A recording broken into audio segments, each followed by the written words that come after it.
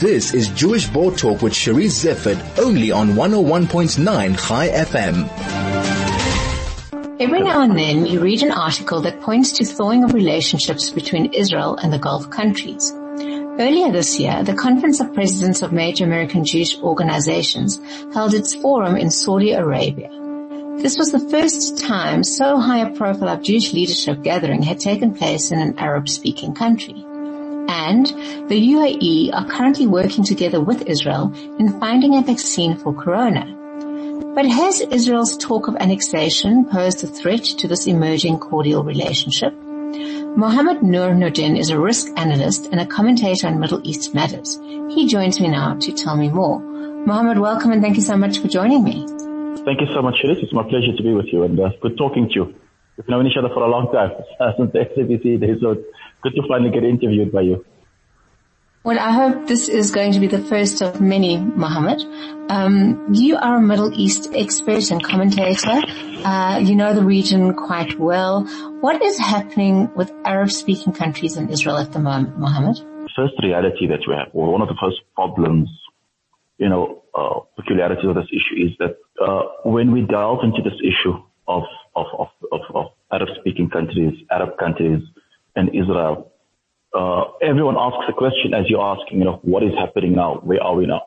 And of course, there's always a lot of criticism about, positions that different Arab states are making, different Arab leaders are taking, and so forth.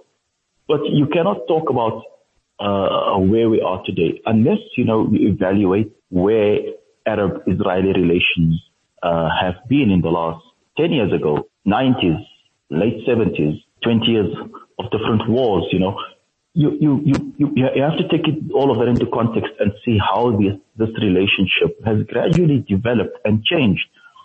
Bloodshed, peace agreements on one end, diplomacy, and the mixture of all of this.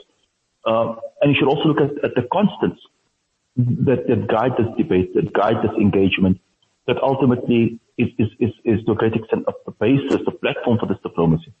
You should remember something, that Arabs and Jews are almost ethnically one people, Abrahamic people, Abrahamic faith followers, monotheists.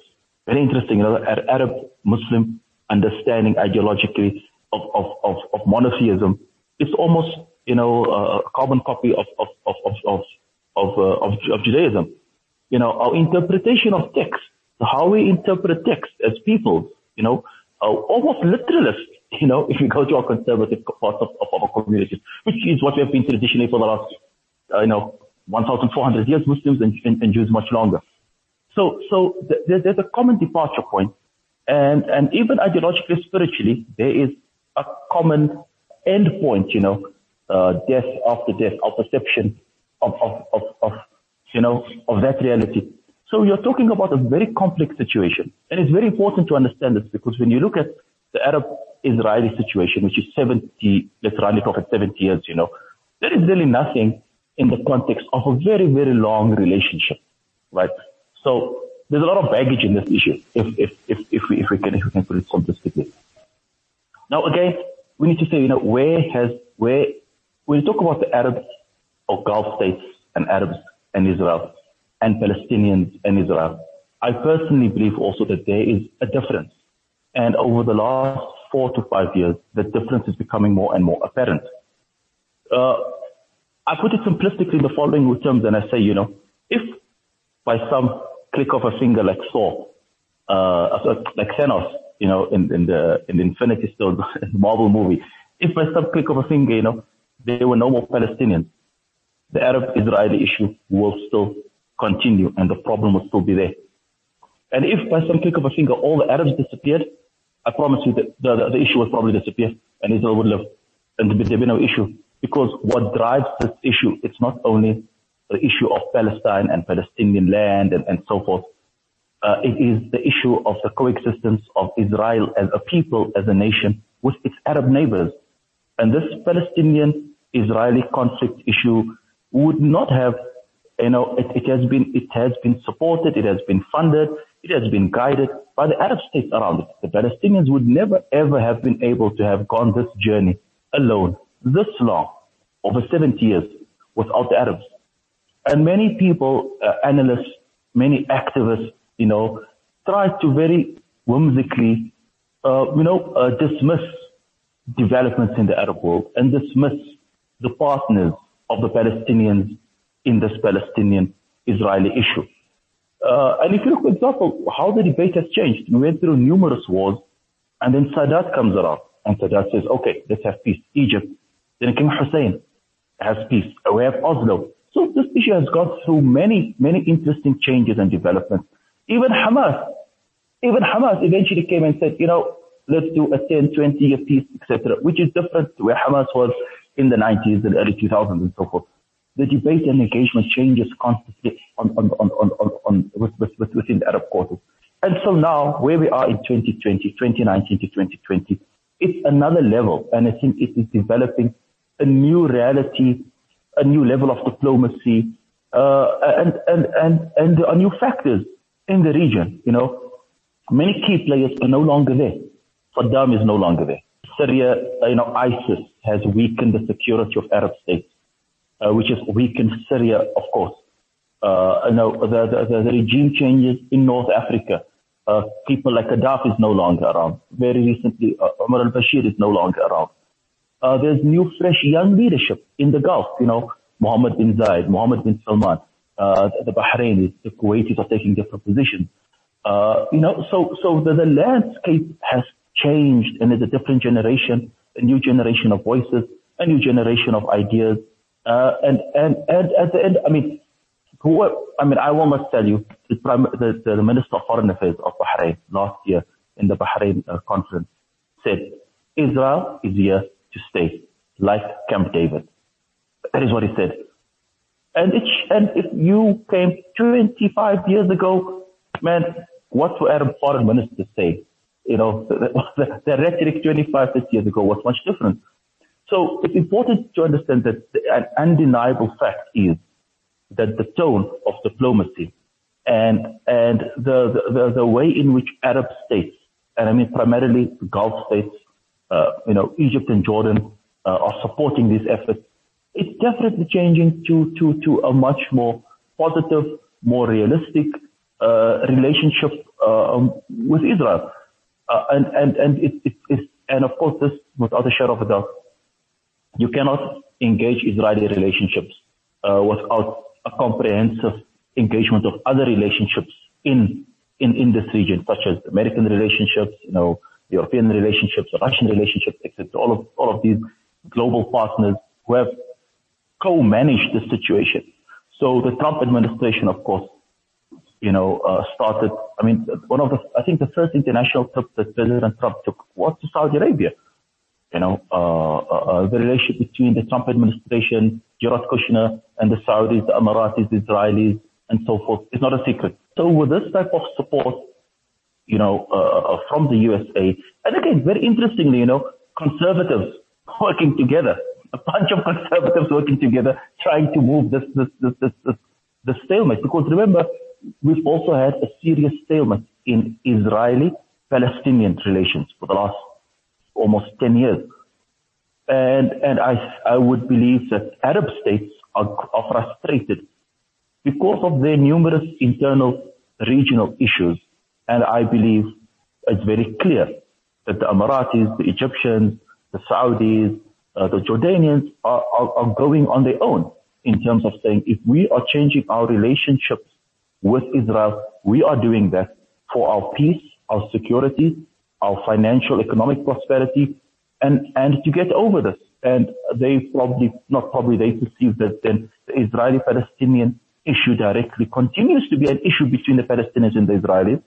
And the Arabs, through the Arab League and other global forums, continue to support those efforts, but they are separating their own political and security interests from the Palestinian Israeli issue of occupation and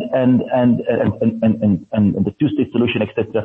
And they're going on their own, and they have invited the Palestinians, for example, to the Bahrain conference last year. But the Palestinians didn't attend. Now they did the Israelis officially, right? So that's very interesting.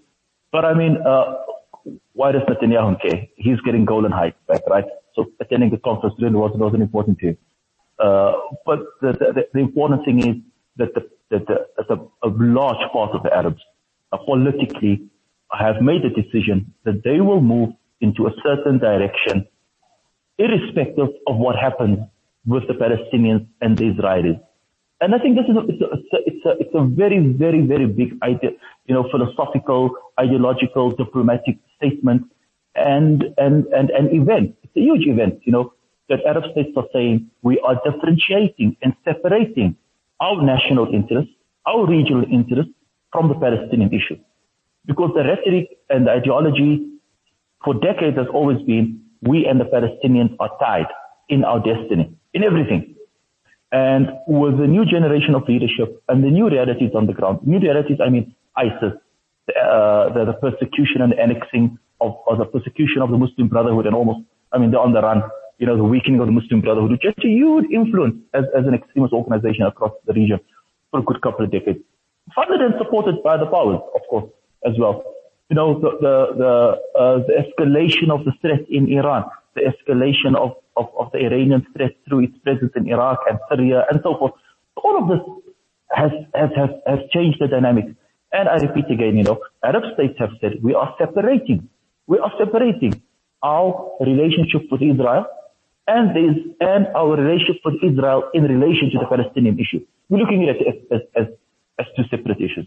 What role do you think the Arab nations can play in bringing about peace between Israelis and Palestinians? No, I think that peace between Israelis and Palestinians, it's a long process, it's a traumatic process for both nations. And, there's their realities. There's the state of Israel and there are Palestinian people. There's a Palestinian authority and this issue has to be solved. I think more cooperation and more understanding, especially in this time of crisis between Palestinians and their Arab partners is what is needed. Because Palestinians have not existed except through their partners. And I don't mean their partners, people sitting in some liberal office in New York and some liberal office in London or Copenhagen or wherever they're sitting, and sending out pamphlets and sending and this cheap rhetoric. No, I mean real partners, where do Palestinians, their refugees live? Who has funded Palestinians? Who has, looked after Palestinians and the Palestinian cause over the last 70 years? It is the Arab partners. Without the Arab partners, the Palestinians are nowhere.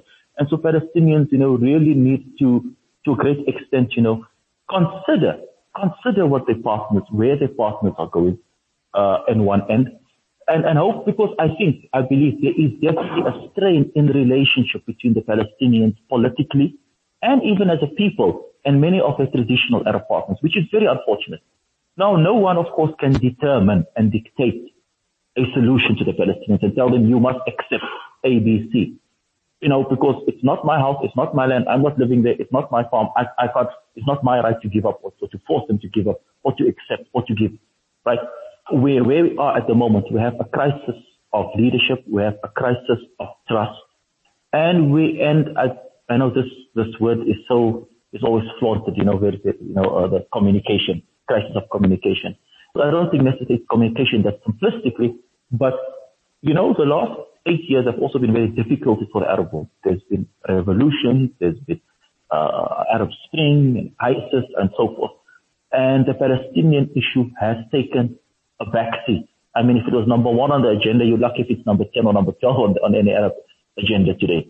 So the Palestinians need to bring the issue back up to the agenda, right? They need to re-engage the Arab brothers. Arab peoples also need to say, okay, we are sitting with this thing for 70 years.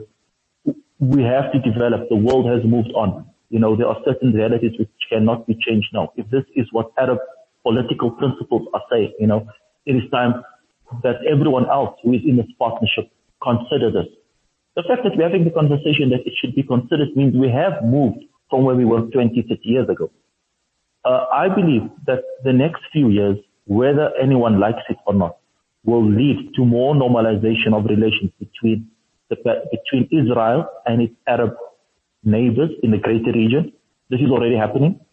I don't know if the relationships or if the trust is enough, or if the mechanisms exist today as we are sitting now to forward, any gains for the Palestinians. The Trump peace plan is a reality. It's a very aggressive peace plan, aggressive against the Palestinians, and they will be losing a lot. They do not possess the partnerships at the moment or the political will from their partners, to escalate any form of response to that. I mean, other than some nice statements coming from the Arab League and etc., that's about where it's going to end. Compared again, everything has to be compared to what Arab states were like 20, 30 years ago, which means again, that we need more involvement of Arabs politically, more involvement of Arab people through civil society. We need more understanding, more listening. At the end of the day in South Africa, first of all, I do not believe the South African experience is an experience which you can copy and paste to the Israeli conflict. And I don't think there are similarities. A few here and there, but definitely not. But in South Africa, if there's one thing we learned, it was that there has to be dialogue, There has to be dialogue. You have to talk to each other. You have to talk to people you don't like. And you should allow people to talk. If Saudis want to talk to Israelis, let them talk. If Emiratis want to talk to the Israelis, let them talk. If Kuwaitis, Bahrainis, Qataris, Omanis want to talk to the Israelis, let them talk. Why is it every time that someone speaks to Israelis, we want to burn a city down. We want to curse them on the internet. We want to fight with them. Let people talk to each other, It really is that simple, because only through engagement and us allowing this engagement can we nurture new relationships and new ways of resolving this issue, because this issue has to be resolved. I mean, I'm in my early 40s, Since I was 9 or 10 years old, I used to hear my dad and his friends talking about this issue. And my kids hear me talking about this issue. And guess what? The reality hasn't changed. So we cannot leave for the next generation these matter of such seriousness unsolved. That's where I ended. We've run out of time, but obviously there's so much more to talk about, and perhaps you can be a regular guest on my show for highlighting, the region, because there's never enough to be said. But thank you so much for giving your views and sharing your insight on what is a complex region, and hopefully there are positive signs there for us to go forward. Thank you so much. Thank you for having me, and all of the best. That was Mohamed-Nur Noordien, who is a risk analyst and commentator on Middle East matters.